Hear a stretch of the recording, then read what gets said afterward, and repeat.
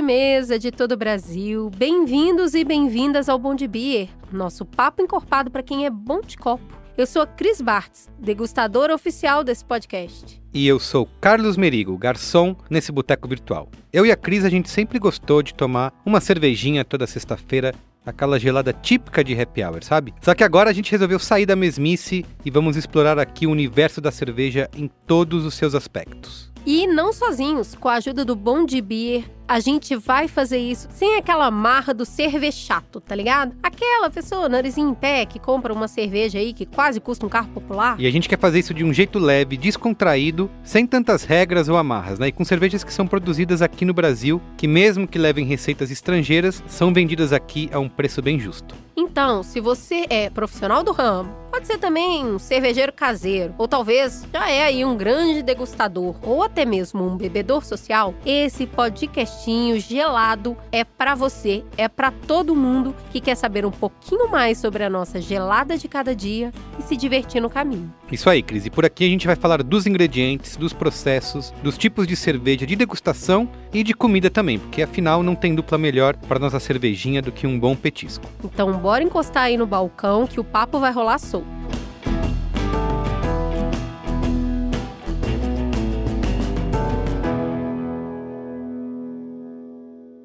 Quem está acompanhando o Bom de Beer já deve ter virado cervejeiro profissional. A gente já teve um episódio mara sobre a história da cerveja, com conversas sensacionais sobre os estilos e a forma de categorizar a bebida. Já falamos dos processos de fabricação das cervejas e a sua relação com o sabor. Agora, a gente vai mergulhar numa jornada, ou melhor, numa quadrilogia, né, Merigo? Sobre o quê? Os ingredientes da cerveja. É isso aí, Cris. No episódio anterior a gente falou de tudo sobre o malte. Depois da água não tem jeito. O malte é a matéria-prima de maior quantidade na cerveja. Só que corre mais líquido aí dentro dessa garrafa. Por isso, hoje nós vamos falar de lúpulo. E por falar em garrafa, seu Merigo, essa é a minha hora favorita, Cris Bartz. Hoje o nosso episódio vai ser ao sabor de uma deliciosa Petra Weiss. Uma tradicional cerveja clara de trigo que a gente já tinha informado no episódio anterior, para você pedir onde? No site bomdebeer.com.br. Essa é uma cerveja suave e refrescante, ela tá linda aqui na minha frente, deliciosa, só esperando esse programa começar. Isso aí, água na boca. A receita da Petra Weiss é inspirada na fórmula original alemã. Ela tem sabor refinado e notas acentuadas de frutas, especiarias e, claro, o lúpulo, que é o nosso assunto de hoje. Tem jeito melhor de aprender sobre esse ingrediente? Não tem, meu amigo. Desce mais uma aí, Merigo. E bora para a nossa conversa de hoje.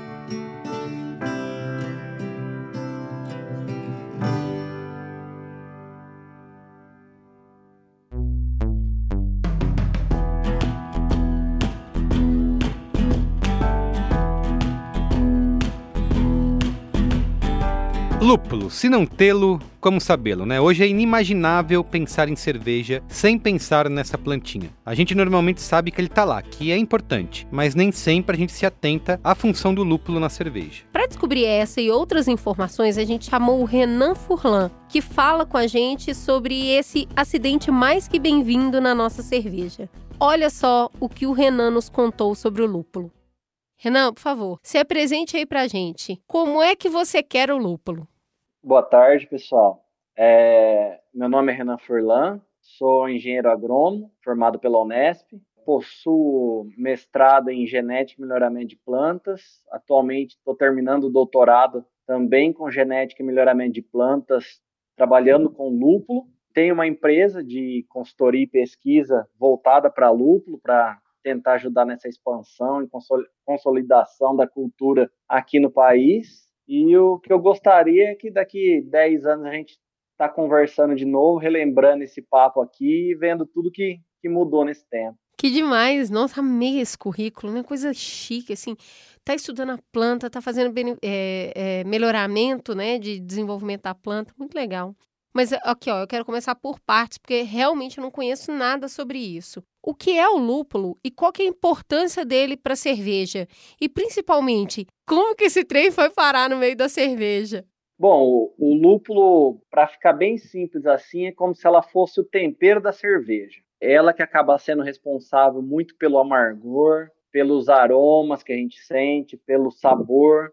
O lúpulo tem grande contribuição nessa parte da cerveja. É realmente assim, é como se ele fosse o tempero, eu gosto de dizer dessa forma.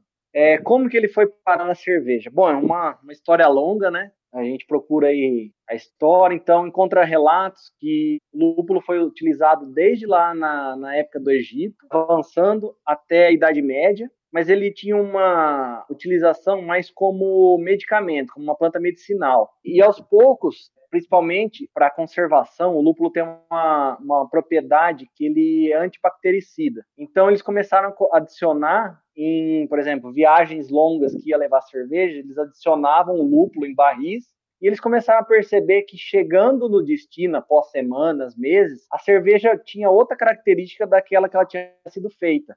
Então ela estava mais saborosa, mais aromática, mais fresca. Então, aos poucos, o lúpulo foi ganhando essa status de ingrediente, né, de componente da cerveja, até que, se eu não me engano, em 1514, um barão alemão diz que a cerveja tem que ter alguns ingredientes para ser considerada cerveja. Então, a água, o malte, o lúpulo. Depois, posteriormente, foi adicionada a levedura, né? Na época, eles não sabiam que existiam bactérias, essas coisas. Então, são esses 4 ingredientes. Para uma cerveja ser considerada cerveja, ela precisaria ter esses 4 ingredientes. Então, ficou conhecido como a lei da pureza alemã. E a partir daí a gente eles foram desenvolvendo outros tipos de lúpulo, outras aplicações, mas foi a partir da época da Idade Média aí que ele começou realmente a ser um ingrediente de cerveja. E um ingrediente poderoso, né? Porque você falou primeiro em ele ser um tempero e ele é um tempero conservante. Mas aí a gente falando um pouquinho de Brasil,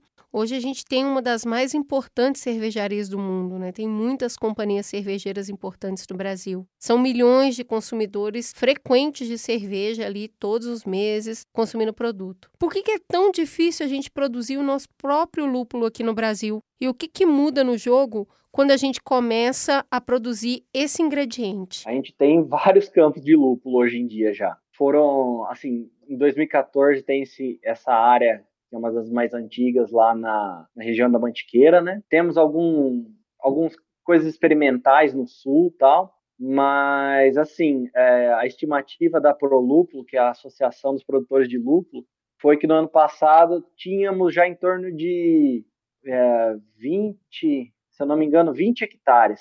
Esse ano já estão falando em torno de 40 hectares, que seriam 40 mil metros quadrados. Então, a Associação de Produtores já tem cerca de 200 integrantes. Então, é uma coisa assim que está no início.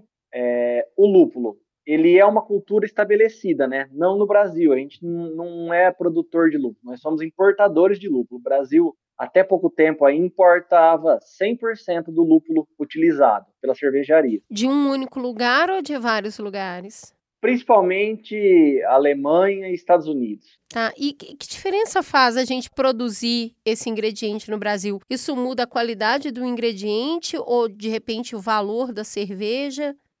Com certeza a qualidade. A qualidade tem N comentários aí, até mesmo de importadores, que os lúpulos que chegam aqui para a gente já são lúpulos de 6 meses, de 1 ano. E o lúpulo ele vai se deteriorando com o tempo. Então, exposição a calor, luz e até mesmo oxigênio, ele degrada o lúpulo, ele vai perdendo suas propriedades, né? Então, ele vai perdendo os óleos. Então, a gente tendo uma produção nacional, fica muito mais fácil esse acesso aos cervejeiros. Então, em poucos meses, até mesmo semanas, a gente já teria um lúpulo peletizado, pronto para ser usado aqui.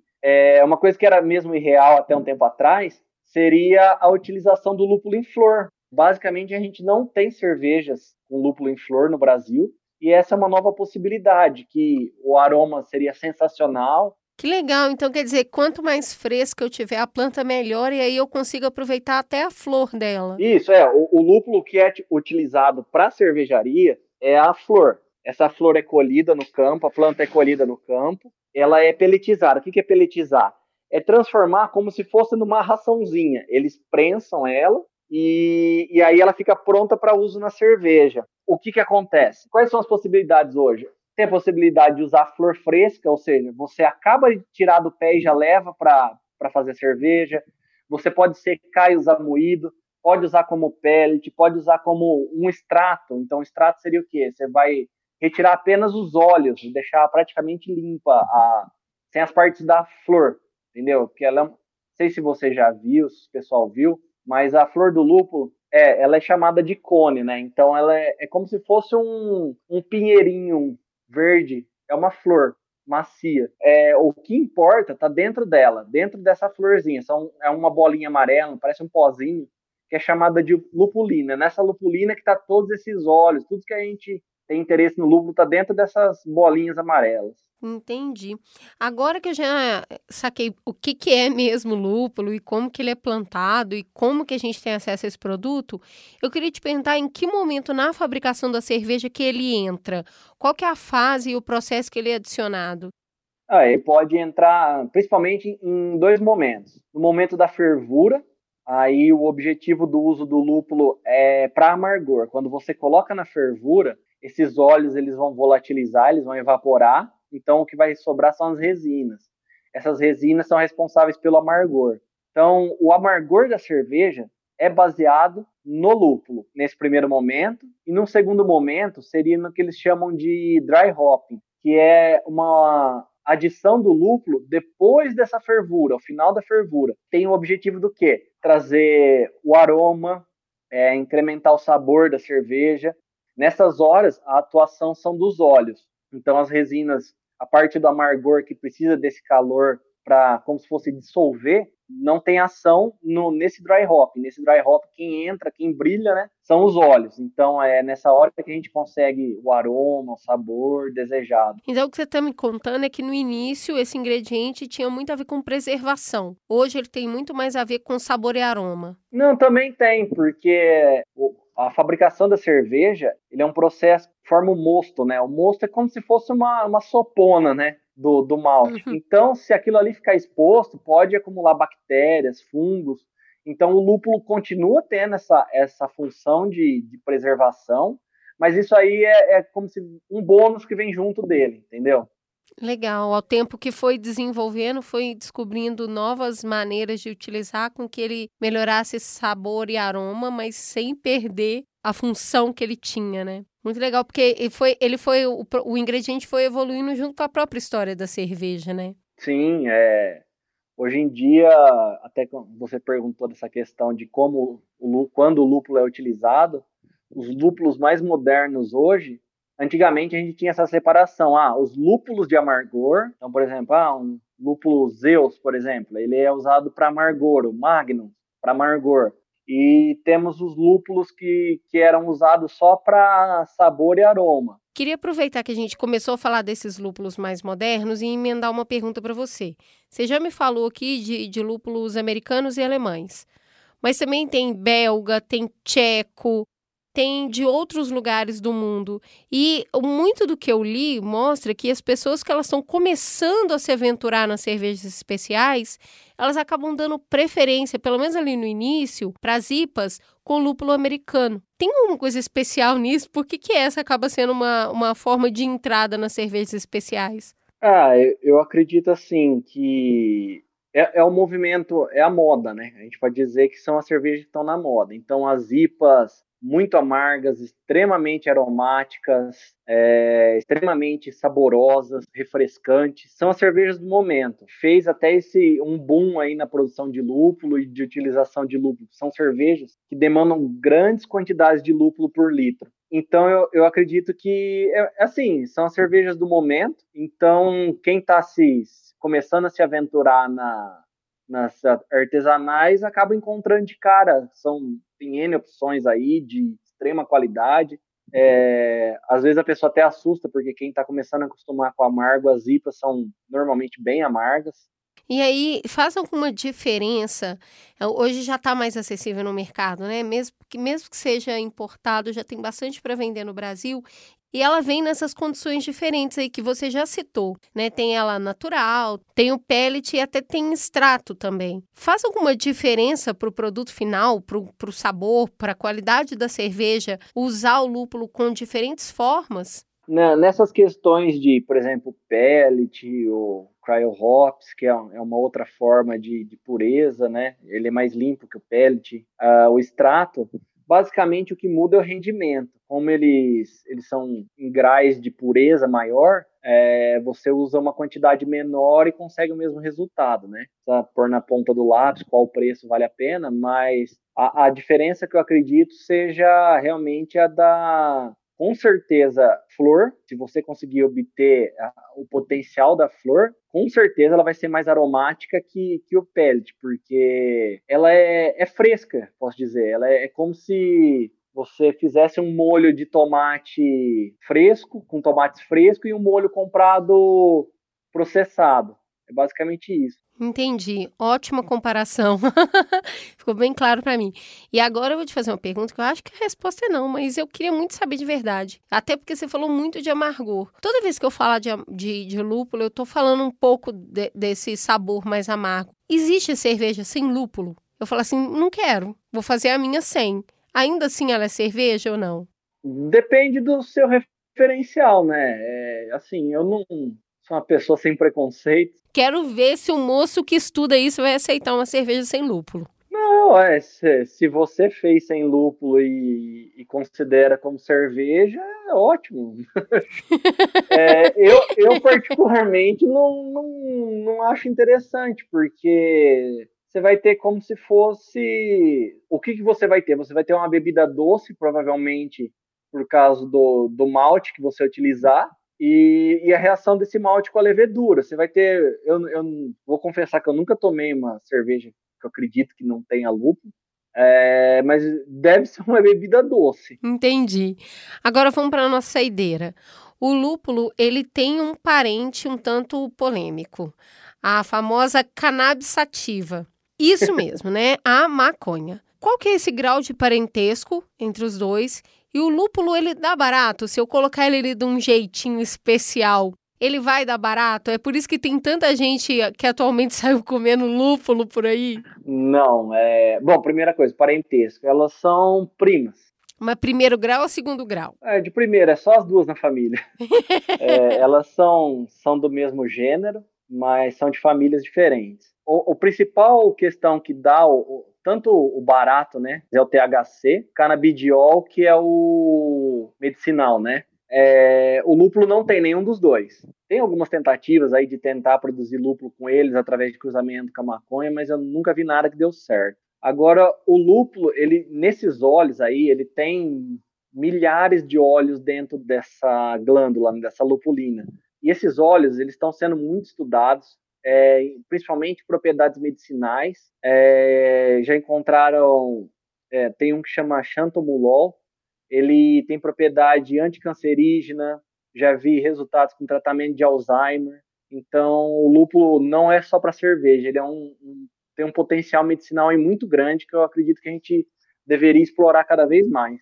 Muito bom. E agora que eu já tenho o seu telefone, Renan, eu já sei de tudo de lúpulo e toda vez que eu tiver dúvida eu vou entrar em contato com você. Eu amei saber que tem gente no campo, não só estudando, como gerando documentação sobre isso, né? Porque eu acho que agora que o estudo está crescendo mais nessa área, a gente tem a oportunidade de criar um legado importante, não só de como consumidor, mas como fabricador no Brasil. Então, obrigada por se dedicar a essa área. Eu adorei saber que você está aí trabalhando com isso. É uma surpresa para mim. A gente não para pensar que por trás de uma bebida acaba tendo tanta gente envolvida e estudando, é cientista, né, que chama isso. Então, eu adorei te conhecer, achei muito legal e eu espero poder dividir uma breja com você numa oportunidade presencial. Eu agradeço o convite, adoro falar sobre lúpulo, tô sempre falando aí. Quem quiser conversar, estou à disposição. Quem quiser procurar mais sobre a cadeia, procura, porque hoje a gente já tem muita informação aí na internet. Se colocarem meu nome no Google aí, Renan Furlan, o nome da minha empresa, Lúpulo Tropical, vai encontrar informações. Podem entrar em contato que eu estou totalmente disponível.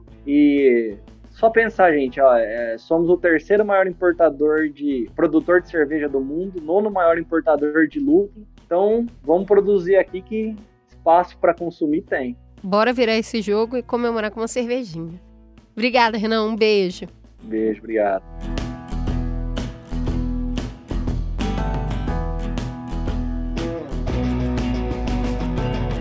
Cara, eu amo que a história da cerveja ela é cheia de acidente. É cheio de, opa, isso aqui caiu no líquido sem querer. Olha só, a gente acabou criando uma fórmula de melhorar tudo em 500%. É um monte de erro que fez um grande acerto. Exatamente, e com o lúpulo não foi diferente, né? Um produto que foi adicionado para aumentar a validade da bebida se tornou o maior aliado de uma das características principais aí da cerveja, que é o amargor. Então, viva o lúpulo, né, Cris? Viva! Ó, o Bom de Beer vai ficando por aqui. Mas logo a gente tá de volta com mais um capítulo da nossa quadrilogia de ingredientes. Da próxima vez, a gente vai falar sobre a água. Exato, e talvez você até pode estar pensando que não tem muito o que falar sobre ela, né? Porque sem água não tem cerveja e fim, acabou, fim de papo. Mas tudo nessa bebida é mágico, se você prestar atenção. E no próximo episódio a gente vai falar da importância e das diferenças que a água faz na produção da cerveja. Mas a gente não vai falar desacompanhado, concorda, Merinho? Jamais. O que vai embalar o nosso papo da próxima semana é uma cerveja diferente. Eu encontrei lá no bondebeer.com.br a Cacildes. Deliciosa, tá à venda ali prontinha para ser entregue na sua casa. Semana que vem, então, todo mundo de Cacildes na mão pra gente continuar a conversar. Combinado? Combinado. Até a próxima.